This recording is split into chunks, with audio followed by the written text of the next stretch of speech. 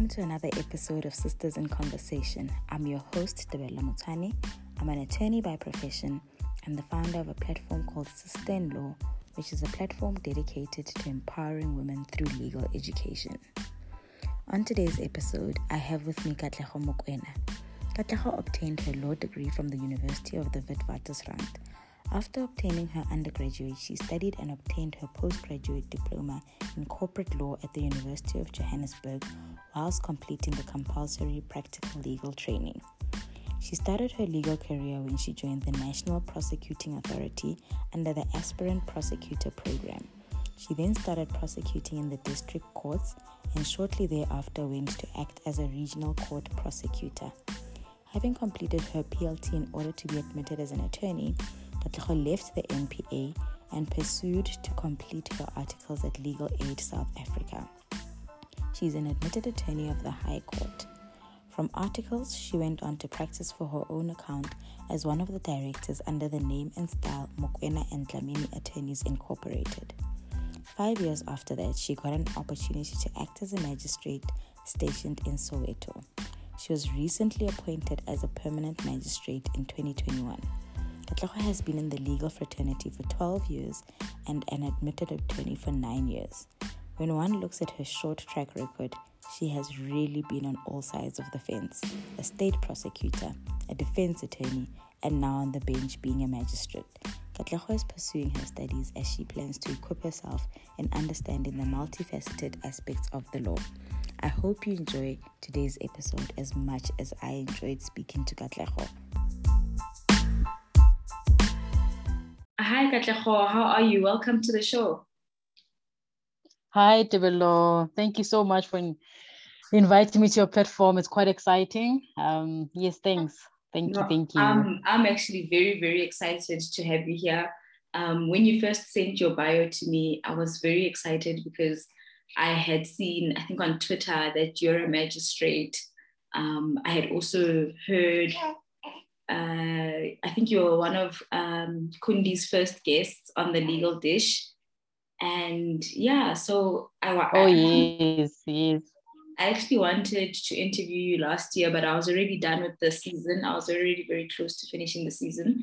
So I'm excited you could join us for season 3. We've never had somebody, who's been a state prosecutor, somebody who's been a defense attorney, and somebody who's, now a magistrate. So thank you. Thank you so much for availing yourself. It's a pleasure. It's a pleasure. I heard that you wanted to interview me. I was like, oh no, I'm a bit shy, but we'll get around it whenever she's ready. So yeah, my cousin Kundi actually told me, like, no, whenever she's ready, I'll be there. I'll be available. No, yeah. That's good. That's good that she's reliable because, I had mentioned to her in passing and I was like, no, Katlego seems like a nice person. She might say yes. And she reassured me that you're a nice person and that you'd say yes. So thank you for living up to that expectation. Thank you. She's being too modest. Thank you, Debella. All right, Katlego, within the little time that we have, let's just start from the beginning about who Katlego is. Where did you grow up? How many siblings do you have? Which primary, high school did you go to? Maybe share with us a fond memory of primary school, a fond memory of high school, and then tell us why you decided to study law.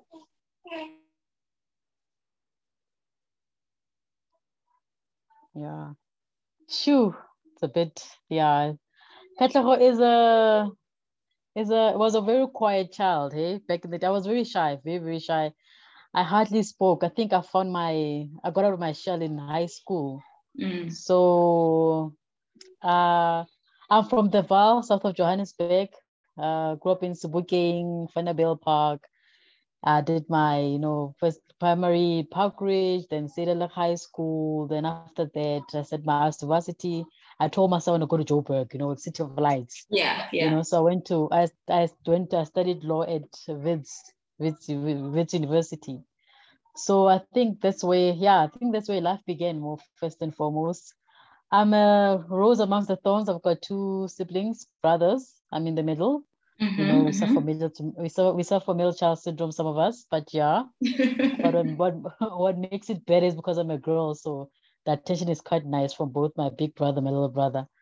So yeah, that's Katlego. Katlego is, can I say kya papa? But yeah, but I don't show it. I think maybe when you want to get I don't know if you can say that because you told us that you're quiet, but actually it's the quiet ones are papa. I got out of my shell. That's why, you know. So yeah, I'm very assertive, very strong. You know, my character is a bit strong. So, but yeah, loving, caring. I'm always in people's corner if I value friendship. So she's a mother. She's a magistrate by profession. She's a sister. She's a whole lot more. You know. So yeah, that's Katlego in a nutshell. I don't know what else would you want to know. No, thank you. Thank you so much for sharing. And then Katlego, you know, you've been practicing for quite some time, or rather you've been in the legal profession for quite some time, 12 or so odd years. And, you know, back in the time that you were in varsity, or rather when you were in high school, trying to explore your options, and then you decided on law, what made you, let me see, how can I put it? What kind of access to information did you have at that time? You know, there was no social media, there was no platforms like Sustain Law that were sort of mentoring or educating you on the different types of profession one can take on within the legal profession. How did you then become aware that you didn't have to be an advocate or an attorney? How did you become aware, and when in your varsity career did you become aware of the fact that you didn't have to be an attorney or an advocate? Sure, you know, my journey I think starts from high school. You know, when you get to grade 10, when you start choosing subjects. So I was terrible in maths, Debello. I was terrible in maths. I think I got an E on standard grade and I was so happy. I was very terrible. So I didn't know what I wanted to do, but I thought, like, let me just go study law. I'll have a plan. And the funny thing is, I always tell people, don't study law because you don't have an option. But I did, you know, because if it wasn't this, I didn't know I could never get into the sciences, the BA. So I was very, you know, let me just go study law because I don't have an option. I'm terrible with maths. I can read. I'm not lazy to read, but let's give it a shot. So when I got to Wits, I got my university entrance and I got to Wits. And you know, almost at varsity, there's this career week somehow. I think it's in February or March. Yes. So, you know, you see this, the big law firms, the big fives, you see the big law firms, and you can see that the criteria, the need for a candidate attorney and all this stuff. So obviously you tell yourself like, there's no way that I can get there. There's no way. I mean, I'm not even an A student, so why am I going to even bother? Yeah. So I tried. I just decided that, you know what, I think it was in my third year or fourth year. I think third year, so we started trying to think of vacation work and all that. I had a passion for criminal law. So I even became a tutor at varsity. So I had a passion for criminal law. I did criminal law. I enjoyed it. Final year came and I'm like, I don't know what I'm going to do. I have no plan, you know? So I literally had no plan. So then I graduated. I graduated and then you know what, I figured like, you know what, I might not need it now. Let me just go do my PLT. So I did it for a year. My PLT, the same time I did a postgraduate at University of Johannesburg in between. So I'm like, I still have no plan. So there's no pressure to get employed yet because I don't know what I want to do. So no, man, I think like, no, you know what, I love criminal law. Let me go give being a prosecutor a shot. So there was this aspirant prosecutor program. I'm like, I'm just going to apply and I'm going to take it and go with it. My dad was like, it's no stress if you don't want to work, it's okay. So try to figure yourself out, you will find a way.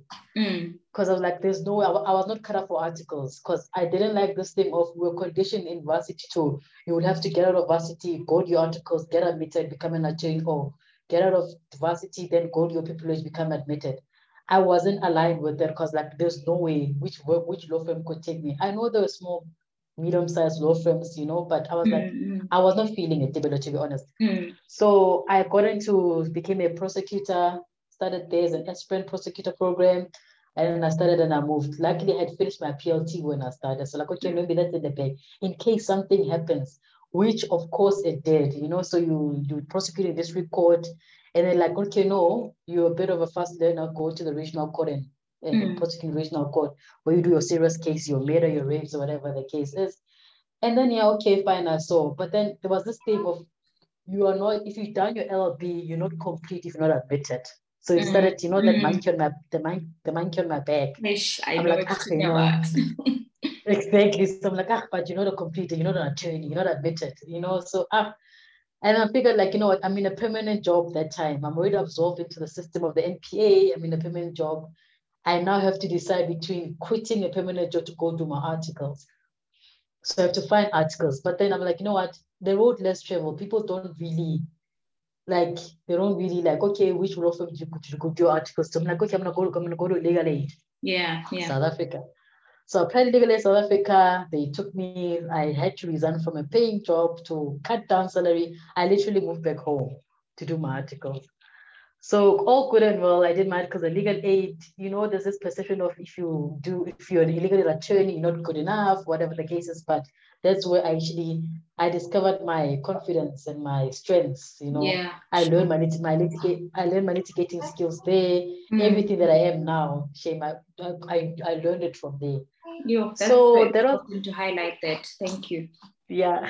So that's the journey I started. So I did my articles. So fortunately, as you know, if you do PLT, practical legal training, you only do it for a year. You do only do articles for a year. So I was like, oh, good shot.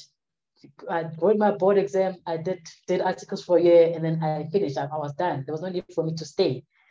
So I'm thinking like, okay, now I'm unemployed now. What am I gonna do? I was looking for jobs at firms.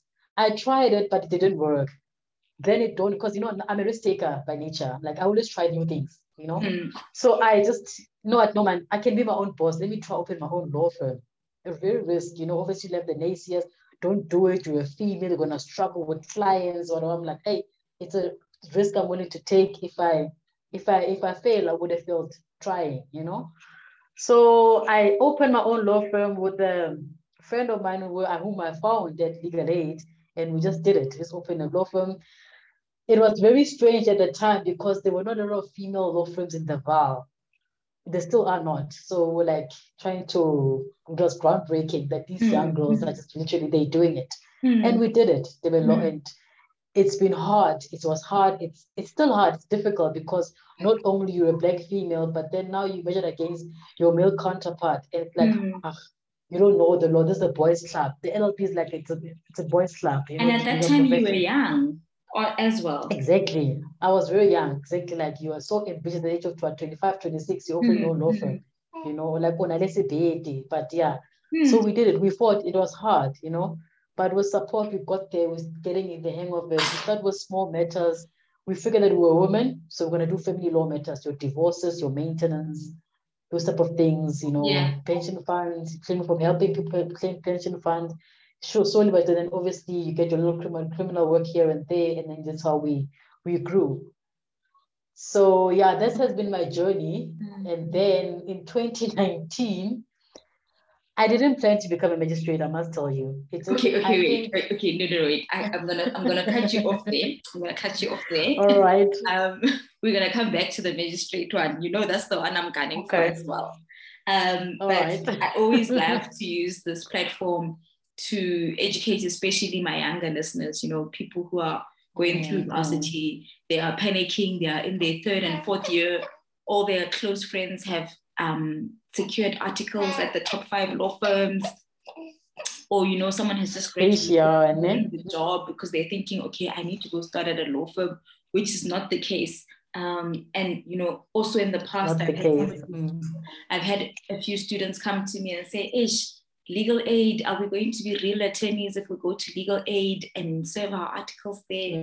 Our friends are at XYZ, you know? So just for somebody who's out there listening, is this NPA program still something that's happening right now? And just tell us about how somebody who's interested in pursuing that path can get into the program. What sort of things can you recall from your application? What sort of things can you recall from your interview? Maybe 2 or 3 tips that you can share with somebody who's thinking along those lines. Okay. You're actually right, because a lot of people, they panic, when they're in the third, fourth year, like, must I really go the articles route and all that stuff? Because, their journey. And I always said that I took the road less traveled. I went my left way, and I somehow found myself. I ended up doing my articles, I got admitted. And a lot of people, you can do your LLB and not even become admitted, but be a success what you do. It's still fine. But obviously, if you need to get admitted as an advocate or an attorney I think it makes your CV better, because you're an admitted attorney of the High Court, advocate of the High Court. So what I did with the NPA, it's a yearly program. I think it started back then, I think 2008 or so. It's a yearly program. It was in the newspapers. I just took it and I applied. You fill your Z83 form, your qualification. I was like, I'm taking chances there because I'm fresh out of varsity. Yeah. So you apply, and then once you get shortlisted, you go and write an exam. They receive application, then you go write an exam. It's a multiple choice exam. I don't know if it's still the case now, but I think it is, because when people ask me what to expect, it's a multiple choice. They literally it's about criminal law, civil procedure. Criminal procedure, basically those things, and the law of evidence. Like literally multiple choice questions regarding those three courses that you did in varsity. And then if you score high, then you get shortlisted for an interview. I got shortlisted. I was really quite shocked. I was actually shocked when I got called on the 28th of December, 2009. They say you must come in. That time I'm partying in Durban, in Cape Town, only having fun. I get this call. You got an interview in January. You must come for the interview. I was shocked, because I forgot, you know what? I'll see what I do. So then I went for the interview. Maybe they were easy on me because I had no experience. They could see on my CV. So literally, they just quizzed me in the theory of criminal laws, criminal procedure, a little bit of civil procedure, just a little bit, and also your law of evidence. So your just the normal questions that you see that you understand. And then then I got in. I got in, and then that's where my journey started. So people should not feel disheartened. If you don't want to do articles, don't feel the pressure. I think maybe I'm that example that, there's hope, or you can do it in a different way, in which I have done it. At the end of the day, today, I'm still admitted, I'm an admitted attorney, but I didn't start after varsity straight into it, because I just felt that I wasn't strong, I wasn't that confident enough, I wasn't an A student, so, you doubt yourself, but so people must not feel disheartened or discouraged. It will, if you have a plan, your plan will work out eventually. And I know there's this perception that, if you're a legal attorney, you won't learn as much as you can. Yes, fine. If you do your articles, it's criminal orientated, true. But then the litigation skills that you get there, it's out of this world. So so people must not feel that I don't have a plan. What am I gonna do? It comes together eventually. Sure. Yes. Thank you. Thank you so much for sharing. And then can you please tell us, what does a prosecutor do? What are the day-to-day tasks that a prosecutor does? You mentioned that you were in district court, and then you went to regional court. Are there differences? There is, because the district court, remember, it's where you do your, I'm not going to say petty crimes, but your theft, your assault with intent to do bodily harm, your theft, shoplifting, just those typical cases. Your common robberies, but then regional court, then where you do your aggravated robberies, your murders, your serious stuff, like serious cases, your extradition cases, the treason, all those type of serious hectic cases, which carries like a proper minimum sentence of 15 years just for a start. So I started the district court. District court, being a prosecutor, is you represent the state. There's no plenty for defendant. It's the state versus the accused. Yeah. So the state being if let's say, for example, I assault you, develop, you're going to go to the police station, open a docket, and then you will be the complainant. So I will be representing you, the complainant, putting your case forward against the person who's assaulted you. So on a day-to-day, obviously, you start with those, you do cases like that, you do trials, you do bail applications. If someone wants to apply for bail, you do your bail application and all that stuff. So I started in the district court, and then I think maybe I was too good. I don't know. Then they moved to the regional court. And then I just learned as I go. So there's the difference between district and regional court. And then when it comes to always your possession of drugs, you can do it in both the district and regional court. The value would depend. It would depend on the value and the quantity, all those things. So if you want to represent the state and work for the state, and I think being a prosecutor is so special because you're literally fighting for the person who's been disadvantaged or disadvantaged. Like here, I was beaten up, or someone broke into my car. They stole something, and then they found this person.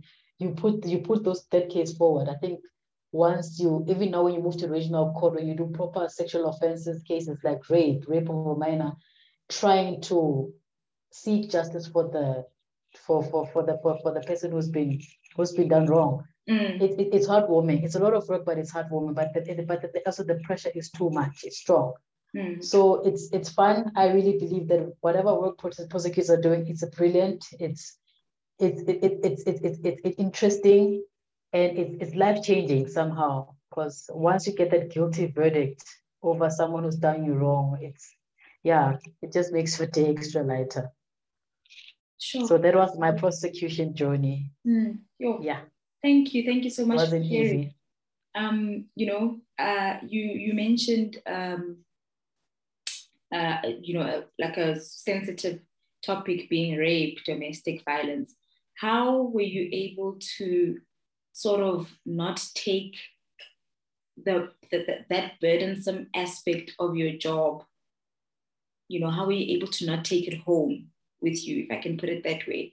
How did you program yourself or get used to the fact that I shouldn't carry this with me? It's my job. Yes, I'm trying to seek justice for the complainant or whatever the case is, but how did you make sure that some of those matters don't follow you into your nightmares or make you an upset person when you get home? You don't want to talk to your kids, you don't want to talk to your husband, you're just like sad. How did you manage to separate your personal life from your professional life? Funny enough, my husband always says that the profession that we're in, we need to go for therapy. So unfortunately, I think for me, I couldn't always divorce myself. Worse as being a female, and then you're representing someone who's been raped or a minor who's been raped.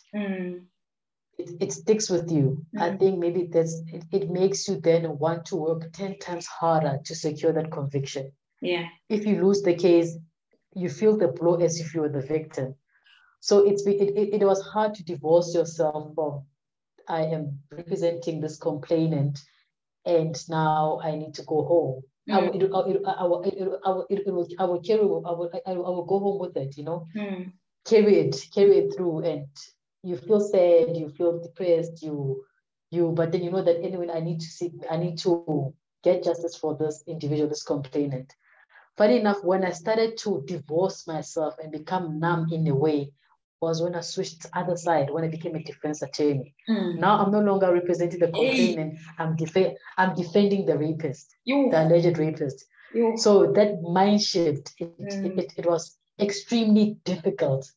But then I grew thick, I grew a pair, and I had to like this is work. This is that. If your client is giving you a version, you stick to it, you run with it, you fly with it.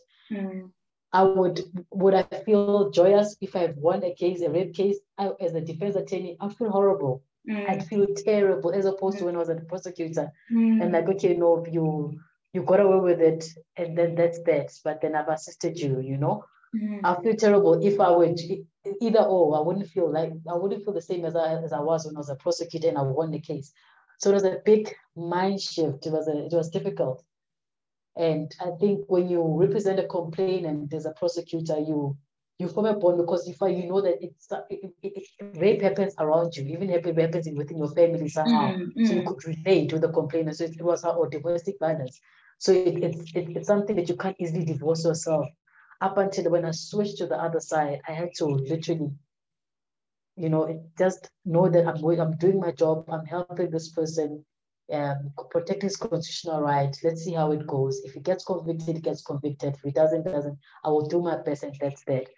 So I think, yeah, that's why maybe most people say, lawyers are liars. You defend, people who do heinous crimes, but they know that you just assisting your client. So that's the best you can do. So that's, yeah.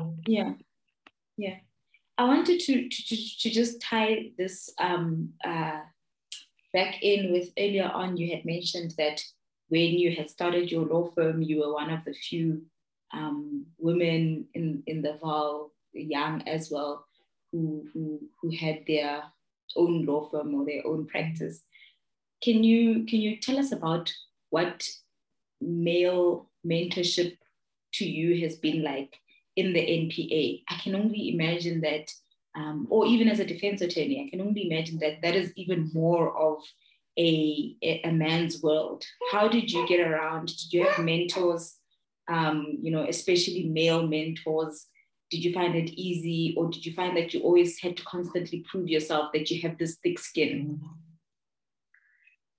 It's actually the latter. I constantly had to prove myself, In terms of mentors, when we started the law firm, we had no safety net.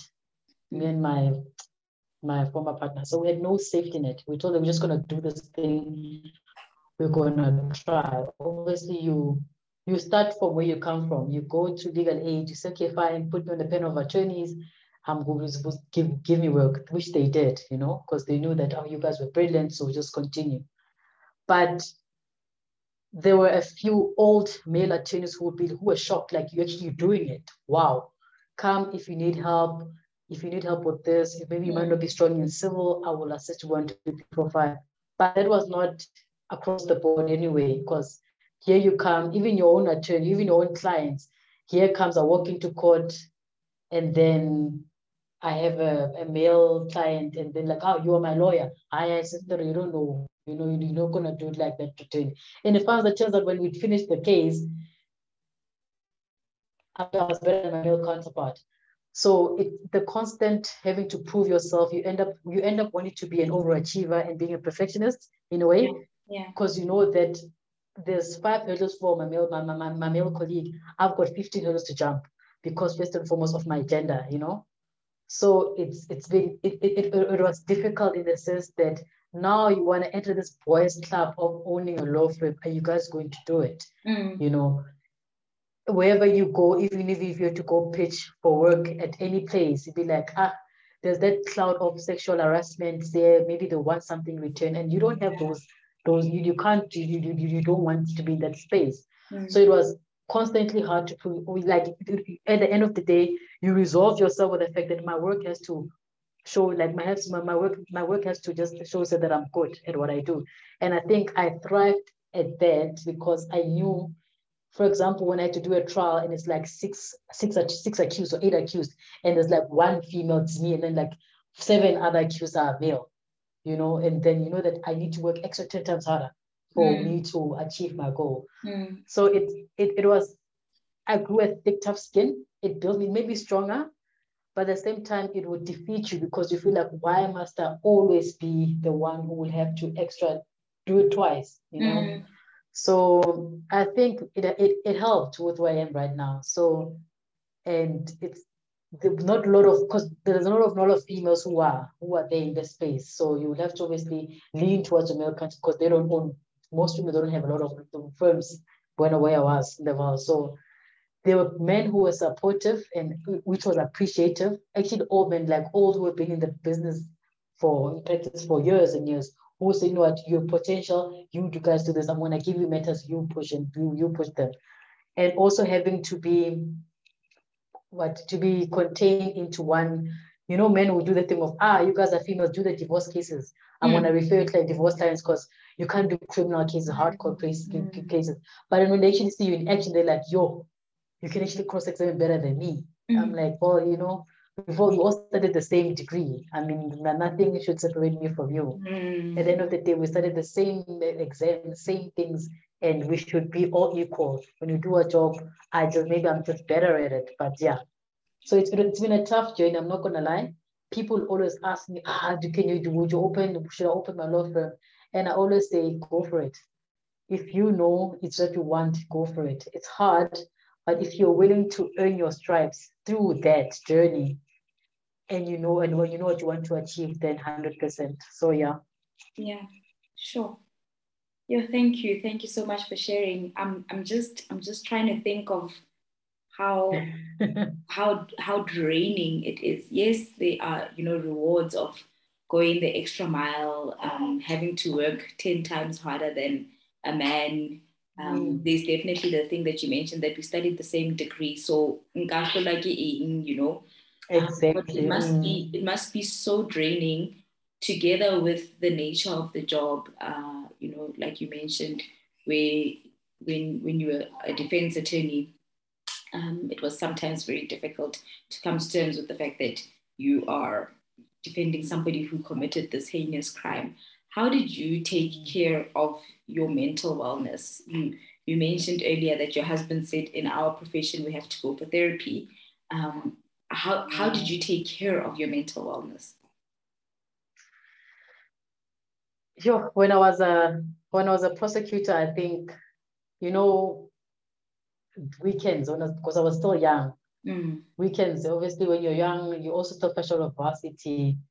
I think I would park my work problems and just party, Tibelo. And I think with that, it reminded me that you're still human. Even though you do the serious cases, you're still human. And I found my comfort zone. Even though, you party, your comfort zone. I found my comfort zone, funny enough, So as the years progress by, having to have your own law firm, and that you start having a mind switch. So as tired I would be, or depressed, maybe, you're focused on making money, stressful, whatever the case is, I survived because of my support system. So anything that I would do, I would try not to. If I space out, I space out. If I want to go away for a weekend, I would. It helped me a lot. What is a ghost trip, which I used to do a lot, ghost trip, or go away with my husband.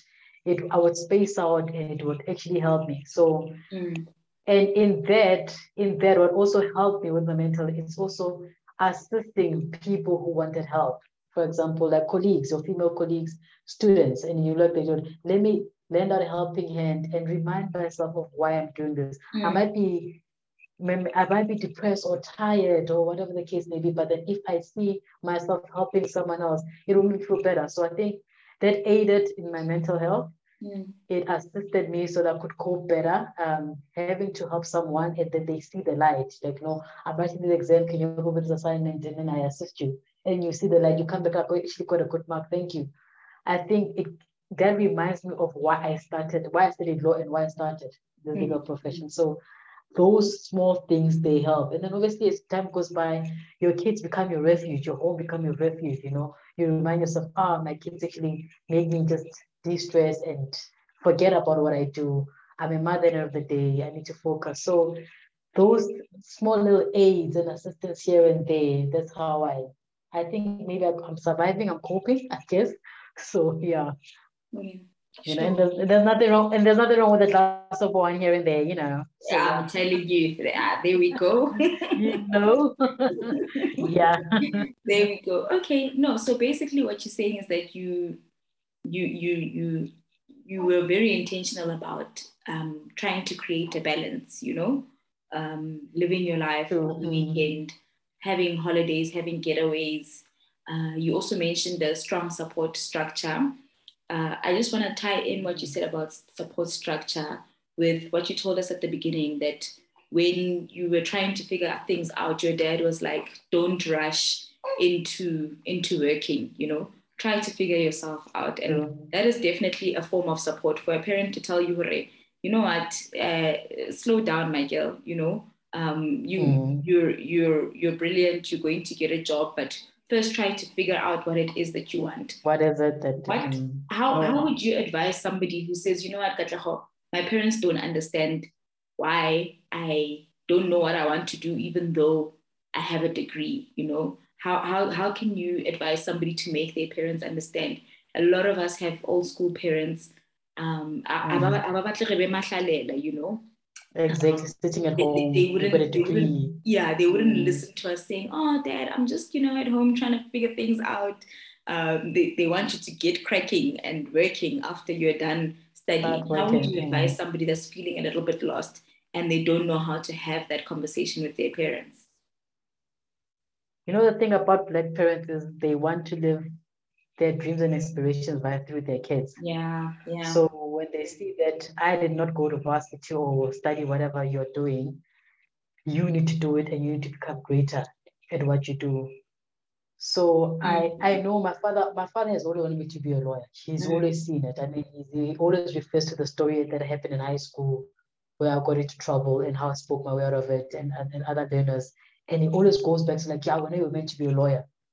So for someone whose parents assistant to say, you need to do this, you can't be sitting at home, you have to study, you have to think, try to speak to your parents in a way that they can put themselves in your shoes. It's hard to say, Mom, Dad, I want to do this, but then no, you must do that. You must study, you must go work, anything. But then make your parents try to sit them down. It's hard. I mean, the generation of our parents a bit. They think in a certain way. They be like, you must get a job, you must be comfortable, you must do this, you must do that. So sit down your parents, because the generation, the gap is changing, and we're living the world is changing consistently. So sit your parents down. I mean, I was fortunate, yes, my father did not pressurize me too much, but he always knew that I was going to be an attorney. How he knew I was going to do it. So I think sitting down your parents, talking to your parents, trying to make them aware and understand where you are in your journey, in your space. Because if your circle shoots you down, then how are you going to achieve? Absolutely. So it's basically having an engagement with the parents, making them see. I think there was a point in my life where it was a point in time when I had to explain to my father, I did like a PowerPoint on a poster, not a PowerPoint. I took this big A3 posters, and I told my father what's the difference between a state prosecutor and an attorney, and why do you want to leave prosecution and go become an attorney? He didn't understand it, but it's like, oh, but you still be a lawyer. And I'm like, yes, I'll still be a lawyer. It's so fine. But even I'm going to become an attorney. So it's, I think, making your parents, making things easier for parents to understand. So they, like, for example, I had to do that to make him understand, oh, this is the plan. Oh, this is what you want to do. All right, then this and then. So engagement, all I could say is engagement.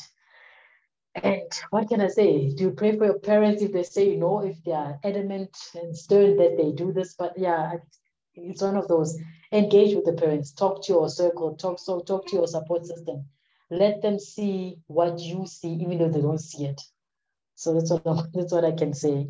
Yeah, no, absolutely. And what you're saying is very important, that it's up to us to also educate our parents. True.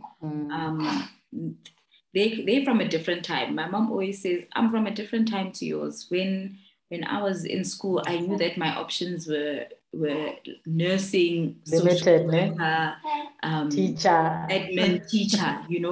I didn't know that I could ever think of being an engineer as a woman. I didn't have the option to dream of being a prosecutor as a woman. I just knew that kitloba nurse or kitloba teacher and ufella more.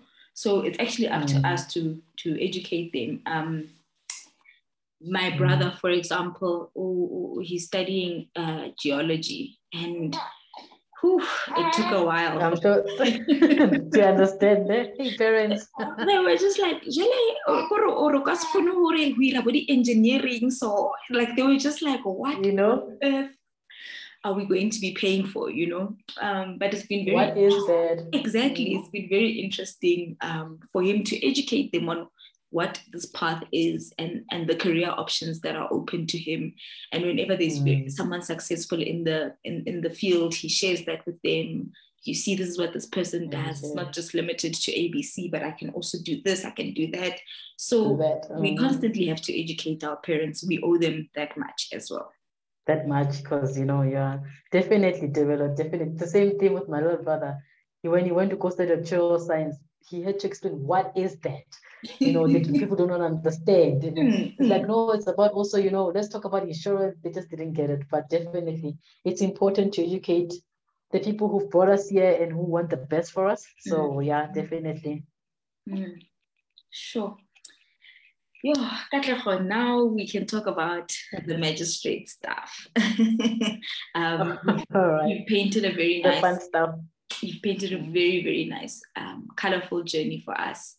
You've literally been on both sides of the law. You've been the good person and you've been the villain, you know, the vixen. The villain. And now you are the presiding officer. Sure.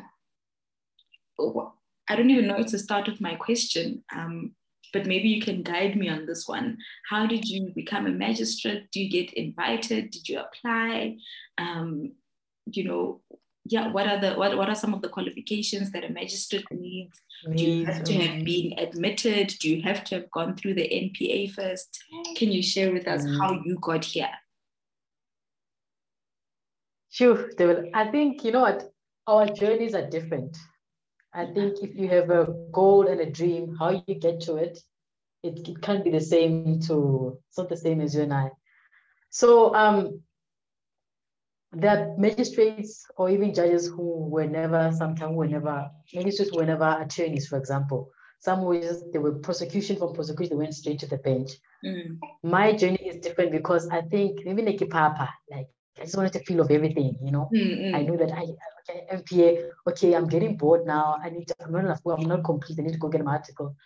So I think that journey has brought me to a full circle. Well, not full, but it's going to become a full circle because the dream is to become a judge one day. So I never planned to be a magistrate, if I could say that. Somehow I think it's a piece of a puzzle to the bigger picture somewhere. But I never planned it, even of how the opportunity fell onto my lap. My lap, it just happened. So what happened is I was at Randburg Court appearing for a case there. And I met I was a prosecutor at Randburg. So that's when I was in Randburg Court. So I met my previous magistrate, like who I used to work with. They're like, you must come to the bench. You know, I think you're ready. I'm like, I don't know. How do you go? But like, no, just there's people that when you go in and you just act, you just ask the courthouse, ask the chief magistrate if there's any positions you still supply. Well, I'll think about it. So I think that's why. And then I think a year later, it was in 2018 late. I was like, let me just ask around and see how one does this. And then like, unfortunately, I spoke to one of the senior magistrates with a different call, like, no, there's interviews running, just come and apply. I'm like, I don't know. But like, just come and apply. Then I applied and I got an acting stint. It was an acting. I got an acting stint. I was placed in Soweto. You know, Soweto is big, different courts and everything. Here I am. I'm from the defense attorney now. I need to be neutral. It's a new, different playground. You're actually the referee here. You're no longer the opponent. You're no longer the state. You're no longer the defense attorney. You have to be neutral. So it was an exciting journey. I wasn't ready for it, but I think thanks to my journey, it propelled me to be ready in a certain way. So I started in the criminal court. I started learning. I started the journey. I think the advantage for me was that since you were a prosecutor, you know the challenges of being a prosecutor. And you're a defense attorney, you know that you're being a defense attorney. So whenever even the excuses that the attorneys will say to you, like, I've done the trick in the book, I know it, you know? Or as a prosecutor, I know the story, I know it. So I think that helped me, and I think it helped with the people that I was working with, because over and above, you know that you're a prosecutor, you can't be a certain way towards a prosecutor, or the challenges of being an attorney or legal attorney, for example. You've been there, you know. So you can't then now believe that now you're perceived to be a demigod of some sort.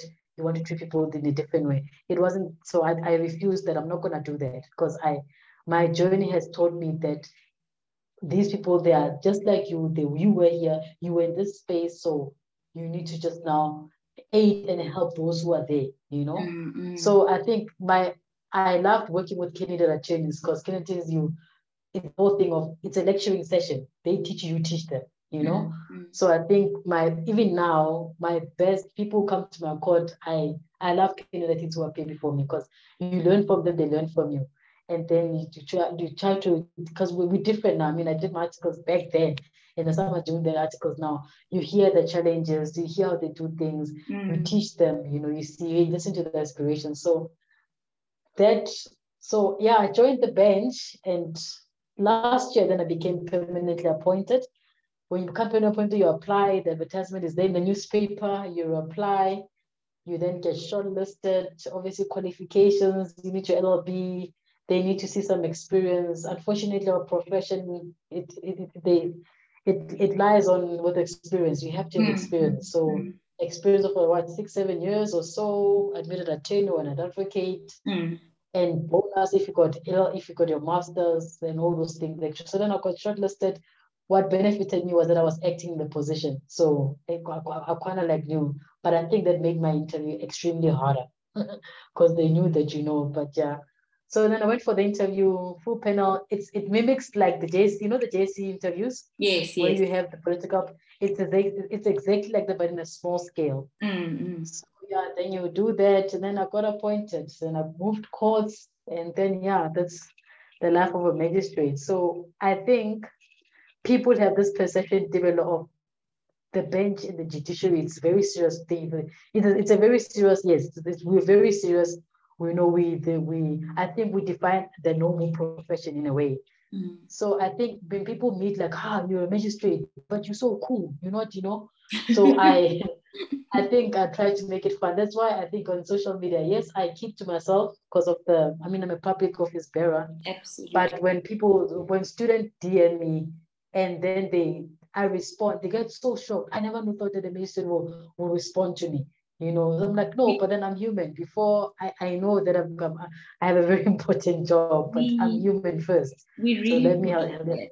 We forget really that. Do. You look, you when you see a magistrate, you just like like it's like you know, it's not real. It's not real, you know. When I was on TV this year, they were so shocked. You do serious kids like that, so you really you're a magistrate, like guys, you know. So I think it's like a shock, like what a culture shock, like you know, even within your family spaces, like when you arrive at family events, the magistrate is just like, no guys, I'm just normal. It's just my job, my 9 to 5 job. But you realize that you carry the cap, you wear the cap all the time. Absolutely. So what I want to do, what I try to do is that I want to be accessible, mostly to candidates, attorneys, and students. So like, be accessible, see how they know that your journey, like me being on this platform now, I'm being accessible, like, you know what, it actually can happen. She didn't go to the big, nice law firms, but she is what she is. I aspire to be like that. It's possible. So I think that's the main vision and goal. If you know that I'm doing my community hours in a way, it's assisting and saying that if you can make it, you can do it. So if you see me like like I'm at a restaurant in Stanton, and like, how many said go out country? We're human. We do that. It's life. This is why representation matters, you know. This is exactly everything you're saying is exactly like it just matters. It matters so much. It does, Shame. It really does. So I think also what also is more shocking that I started my legal journey. So when I started acting as a magistrate, I was 33 developed. It's quite a fairly young age, so it was the shocker, even like more shock. At your young age, you are, 33. When you just 30 just now, like, how did you do it? Happy we can jump into your taboo magistrate. How? Because they be like, no, but we know people, all these people who are magistrates or judges are just old people. When you are young and you're doing it. And I think when the space is there, the opportunities there, grab it and take it. And I think I took it. Although it came when I never thought it would happen, but I just took it and I grabbed it. So here I am. Yeah. No, Katlego, the theme for the past this past International Women's Day that we had was break the bias. And I think you are a living, walking breaking of the bias, a young Black female magistrate, like that young Black female prosecutor, young Black female defense attorney. You've broken all the biases, and I think that's exceptional. Actually, people tell me that things I feel like, but I'm not dead. I feel like, that imposter syndrome settles in, and you're like, and people say like, oh, wow, we saw you on this, like, wow, your story is amazing, your journey is amazing. But I feel like I'm not done, guys. I'm still pushing. I'm trying to push my education as well. I'm trying to do a lot of things. So imposter syndrome sets in, and then when people remind, but then no, your story could mean something to someone else. And I'm like, yeah, sure, but I'm not there yet. And there's a lot of people who are magistrates, but then your story is unique. I mean, you went a different route and avenue. You tried it, it worked out for you. So in hindsight, then you're like, yeah, maybe I can see, but I'm still not full circle. I'm there, but I'm not there. But obviously, everything is a journey. It's progress. I was just about to say, stages. In any event, this life is a journey. Exactly. To the destination. Nobody, even Jeff Bezos is not like, oh, okay, I've got all the money now. Let me chill, Exactly. It's going to be, it's a journey. It's not going to end anytime soon. It's not. You also on the path to showing us that, one day we'll have a Black female Chief Justice, which we came very close to, Hey, very close to, but no pressure, no pressure. But it's just to highlight that this whole thing is a journey. There's always something bigger that each of us want to achieve, and I think the best way to also deal with issues of imposter syndrome is exactly what you mentioned about being accessible. When you make yourself accessible, when you speak your story tenfold all the time, you constantly reminding yourself of your story, those count as mini celebrations, even without you being aware of it, and there are many affirmations that, I'm on the right track. Yes, as I'm putting the brick and laying the brick, I don't see that this wall is getting higher and higher. But each time you speak about it, you're able to reflect on how far you come. The next time you speak to somebody, you, without even realizing you've laid another brick, you're like, oh my goodness, I forgot that last year I got, offered a permanent position as a magistrate. Those are the building blocks that you don't really celebrate as they happen. But when you look back through telling your story, that's when you're able to almost kick the imposter syndrome in the butt. Definitely. And people, my friends around me, think, but you need to celebrate. You need to celebrate your achievements. But I'm like, yeah, but no, you need to celebrate. You're breaking barriers. You might not realize, but you're really literally breaking barriers. It's so nice to have a friend who I can say, guys, my friend is a magistrate. So I'm like, okay, I know, I get what you're saying. So I think it's important to celebrate one's achievement, to look back and like, no, when I started at the NP in 2010, did I know that in 12 years' time or so I'll be now presiding over matters, doing matters, sending people to jail, doing maintenance matters, all those things, So you look back and like, yeah, it might look like a short journey, but it's been hard.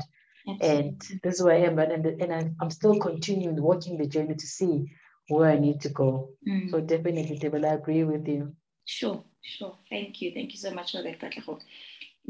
Just looking at the time, I've been thinking at the back of my mind, the platform has done so much in educating people out there, the listener out there, about what one can do to be a constitutional court clerk, which the clerk plays a very what can I say, like a research role, Yes, I've seen you've had a lot of supporting role to the justices.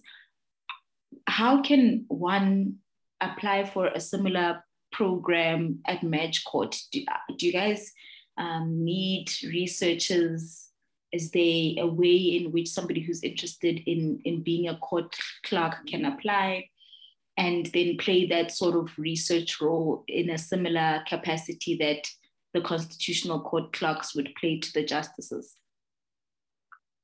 You know, I think you're the second person to ask me this question. We need to, you know, the magistrate court, there's this thing of, I think, we're the core phase of the justice system. That Magogo, who wants to go apply for a foster, who needs to go apply for a foster care grant, but she needs to go get the order first. She comes to the magistrate, doesn't go to the high court, she comes to the magistrate court. So we're the core phase of the justice system. And we don't have the niceties of, there's a court clerk, I mean, there's a researcher, there's a constitutional court, you know, Lord, you're clerking at the constitutional court. We don't have that in the magistrate court. If you want to become a court clerk, you have to apply by the Department of Justice and Constitutional Development. You apply to be a court clerk, mainly you'll be a stenographer, court clerk, you do all those things, but you don't do basically research. We do all research development. I don't sleep. If you sleep the same day you woke up, you're not doing anything. Sure. The Judge Chilera used to say that if you sleep the day you woke up, you're not doing anything. So I don't sleep.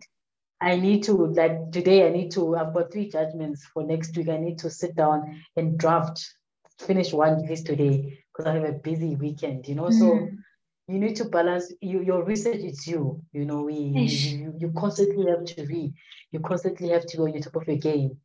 So it's hard, but you tell yourself that I need this to equip myself, and not only for the method I'm doing, but also to equip myself, because now you learn, it's like, oh, I see, this is how you can apply it, whatever your cases surrounding you, all those things that happen. So if someone wants to be a clerk, you apply. It's not the same as constitutional court is different there. I mean, that's where we all want to be at the end of the day. Some of us, you know, are like, I want to be a justice. I want to be like Justice Theron, Santa, you know, I want to be like that, you know.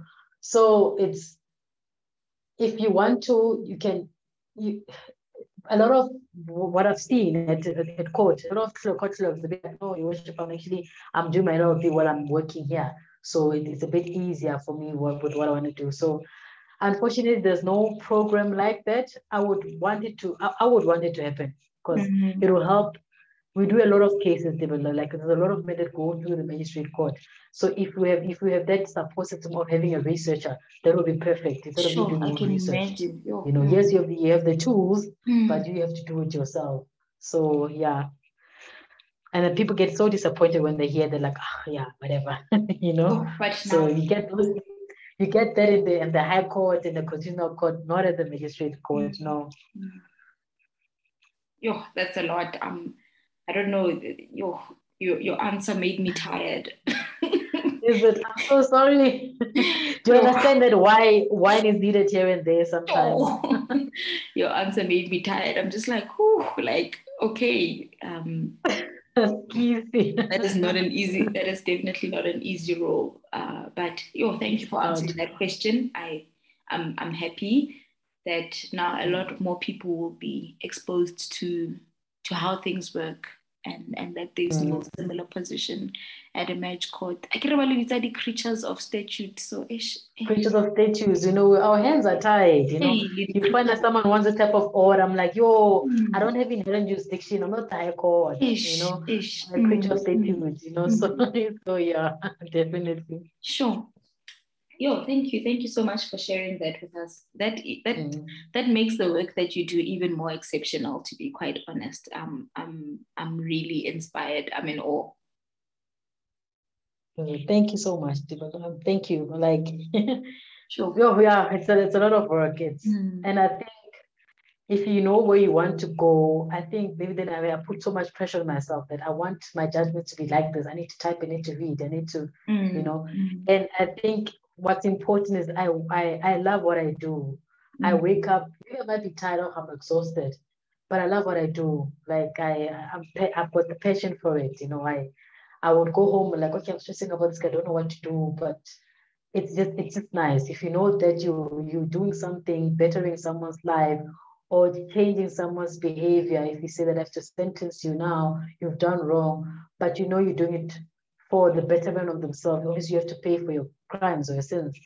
But yeah, if you help someone, a mother who's saying this man is not paying maintenance, help me, and then you actually get to help that, they come back like, oh no, the garnish order works perfectly fine and all that.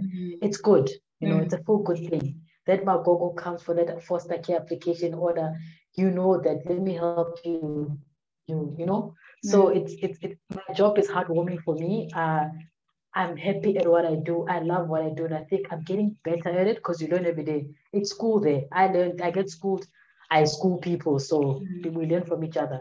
So like a nice little community, So yeah, definitely. And obviously the big boys club, you get those old advocates who come to you. You feel like you're getting intimidated, but you read, you know your story, and then we go, we fly. So yeah. Sure, I absolutely love that. I love that. Thank you. Thank you for sharing your Thank you so much. Journey with us. It's actually been very, very refreshing, very new content, I'm very excited. We haven't had like I said, a prosecutor, defense attorney, magistrate. We haven't had this combo. All in one, all in one. I really got more than I bargained for. So thank you for availing yourself and just sharing your stories so beautifully with us. As we come to the end of this conversation, is there anything that I didn't ask you, but you'd really like to use this platform to share with, the listeners, a piece of advice, a personal experience that you think somebody could learn for, just anything that I haven't specifically asked you that you can get off your chest before I let you go? I think advice to law students. If you study law, I said that when I started the interview, I studied law because I had no option. I did not see myself doing a BA study, BA critical psychology. I had no option. I was terrible at maths, I was terrible at sciences. So study law with the understanding that money doesn't come instantaneously. Study law because you want to make a change in the jurisprudence of this country. Study law because you want to help that normal man, the regular men and women on the street, Study law with the view that, with the idea of, I'm gonna, in my work and my craft, if I extend kindness, people will receive it. So for the law students, don't be disheartened when you don't find articles. I know it is a problem now. A lot of law LLB students are sitting at home, they're looking for articles, but then they're not aware that I can actually maybe go be a librarian and then somehow be getting into lecturing. I can actually be a researcher. I can actually go work in an insurance company. And, I can start this small thing that will build me to, I can be legal advisor at the bank. So there's a lot of avenues in this profession that we're not exposed to. That's why I love your platform, because you interview a lot of women from different spheres of this profession. It's so cool that they can oh, actually I can do that. I don't have to do this first. So when you know that at the end of the day, I want to become an admitted attorney or an advocate, do it in a way that makes sense to you. I know people were thinking that you're crazy. Why don't you just aspire to go to the big firm? I didn't. But in my journey, I didn't enjoy what I wanted to do. I love criminal law and university. Then I became a prosecutor. I thoroughly enjoyed it. So if you have a plan, stick to it. It may change. Maybe it might be unsatisfactorily. Things happen, and they do. So just go with your plan. Believe in yourself.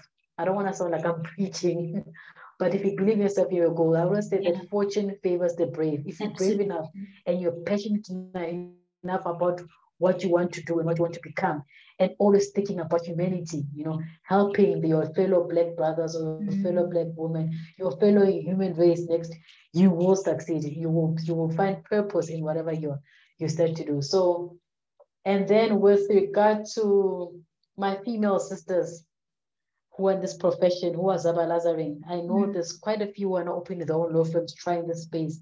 Break barriers. Don't be discouraged. Don't be disheartened. Push. I might have reached, I practiced for 7 years.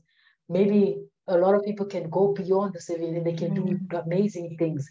Then you can, for the little girl that's coming behind you, say, I want to open my own law firm. I want to become the next SC, best female SC. It's a bit disappointing to see when these big cases happen on TV.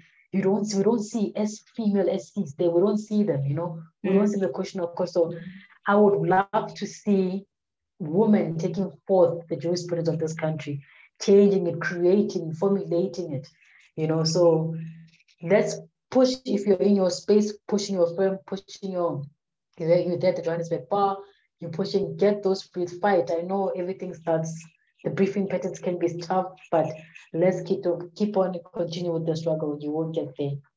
So yeah, and it's possible, you can be a mother, you can be a superwoman. Superwoman exists, So yeah, I believe so. It's possible. Yeah. You can study, you can be a lawyer, you can do it. You can do it.